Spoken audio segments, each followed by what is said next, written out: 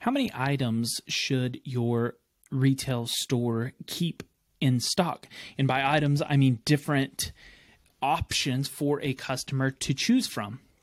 So while we talk about this, it's important for us to be on the same page. When I say items, I mean if you offer a blue t-shirt and a gray t-shirt, those are two different items. Also, if it is a large, medium, and small t-shirt, those are also three different items. So when you talk about whatever your retail store might be, whether it's different sizes, whether it's different colors, whether it's completely different options, and you are carrying maybe 2x4s that are 6 foot long and 2x4s that are 8 foot long, 10 foot long, 12 foot long, whatever it might be, how many different items does your retail store have? I think that inventory for a retailer is incredibly paramount to the success of that business. Inventory can be doom and gloom on the entire retail business because it is where the majority of the cash of that business is deployed. So if that cash inadvertently is not working for your business, i.e., it's raising sales because your employees appreciate the more options you have, or they appreciate the deep backstock that you have of those items, then that cash is being wasted when it could have been spent on marketing, or it could have been spent on more labor, or it could have been spent on different things throughout your business, throwing events or having sales or whatever it might be. So the cash that you tie up in your inventory, though, yes, you might get it back eventually, might be better suited in a different area of your business. So today we are going to talk about the importance of inventory and how many different products you should carry.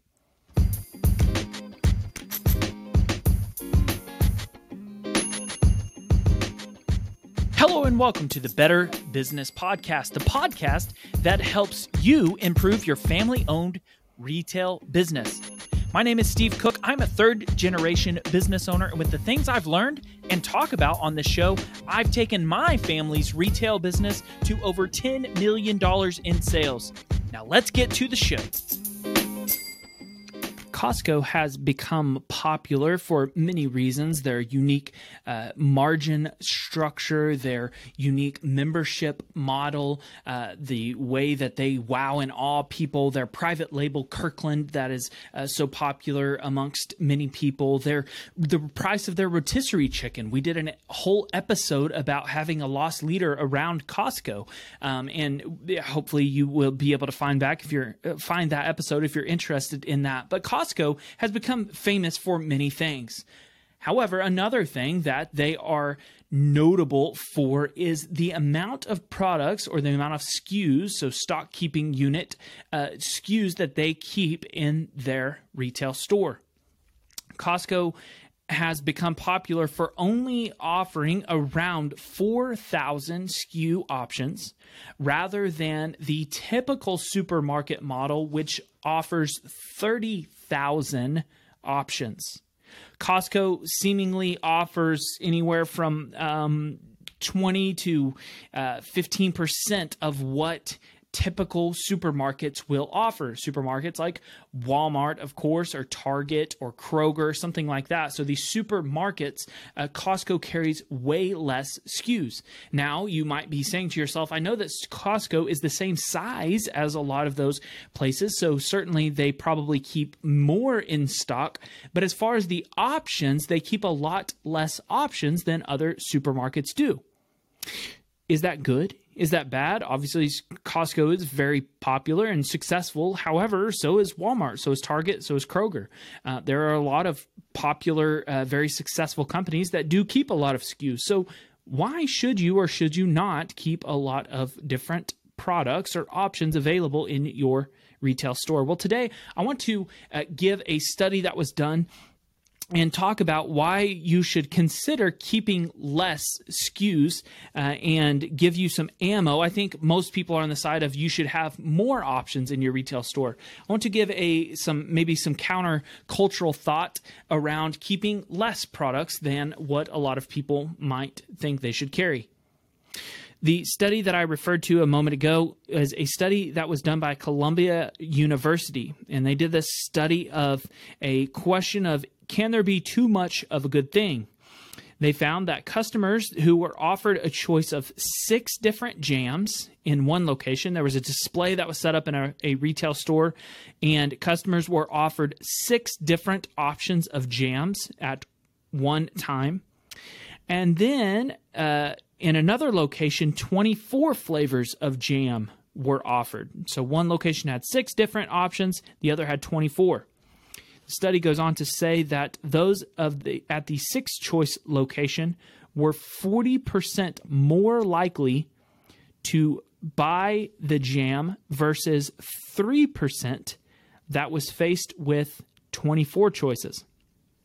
The article goes on to say having too many choices makes it exhausting and overwhelming to narrow down your options, but also might tip off your customers that you're not confident enough to offer the best of your best. It's all about striking a balance between having enough to give people a choice, but not so many choices that people become overwhelmed. So I want you to consider, when having options and having selection in your retail store, what do you need to check a box for a customer? How many options do you need to have to satisfy a male purchase and a female purchase, to satisfy a child purchase and an adult purchase, to satisfy maybe a certain amount of patterns in a certain amount of solid colors, whatever it might be? What do you need to check those boxes to give customers options, but not so many options that they become overwhelmed?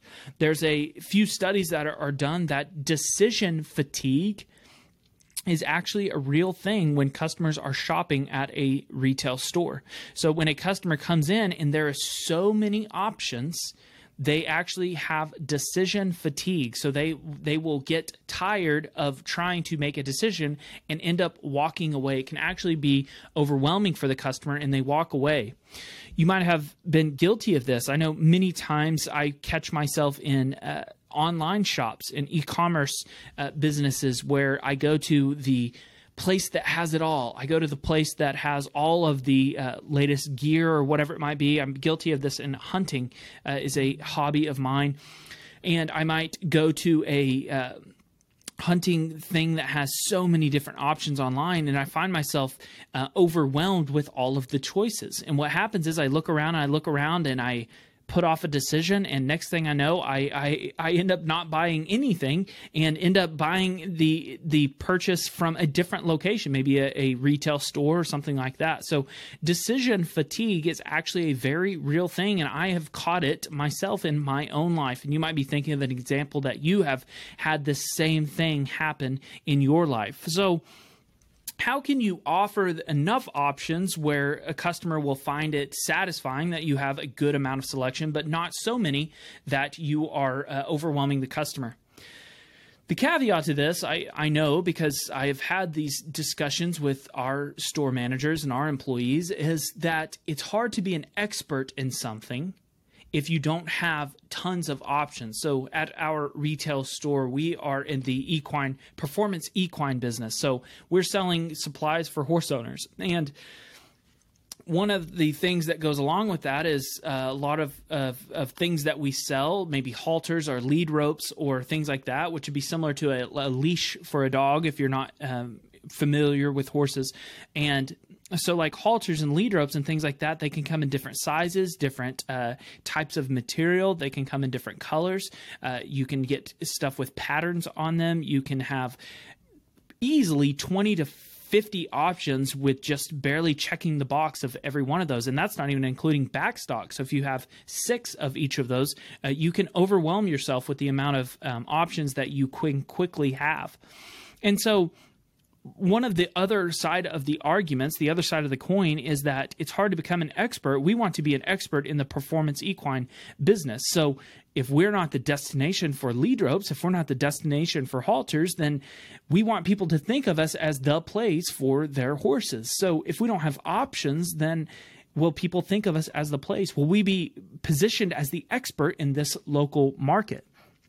Obviously, this is a struggle between a retailer and you as the business owner. It's up to you to make that decision of what you think is adequate, what you think checks the box, but is not so far past the line that you tie up too much money in inventory. clearly, I think that you can tie up so much money in your inventory that you could have deployed those dollars into perhaps marketing or perhaps hiring extra staff or whatever it might be. Tying up too much money in inventory can really drag down your business. It can be dangerous.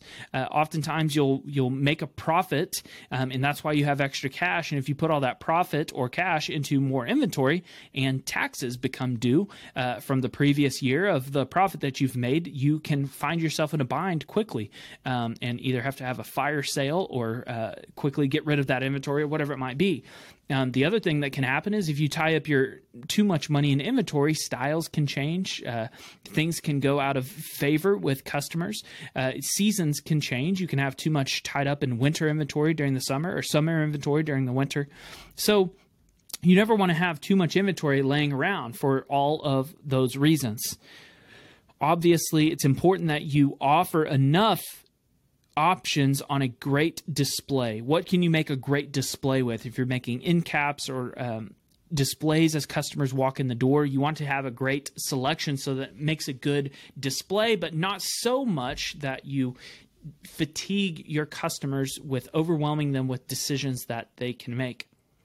So I hope that maybe you can take a few things away from what Costco has done. Obviously, don't go and sell all of your inventory right now. Be thoughtful about moving in and out of inventory, but I have found in our business that oftentimes customers complain about things when we take them away, but if we have a good mindful solution to replace it with, maybe we can combine 3 or 4 products into one product that are very similar. Have those substitutions and solutions already in place when you inevitably take something away and a customer complains about it.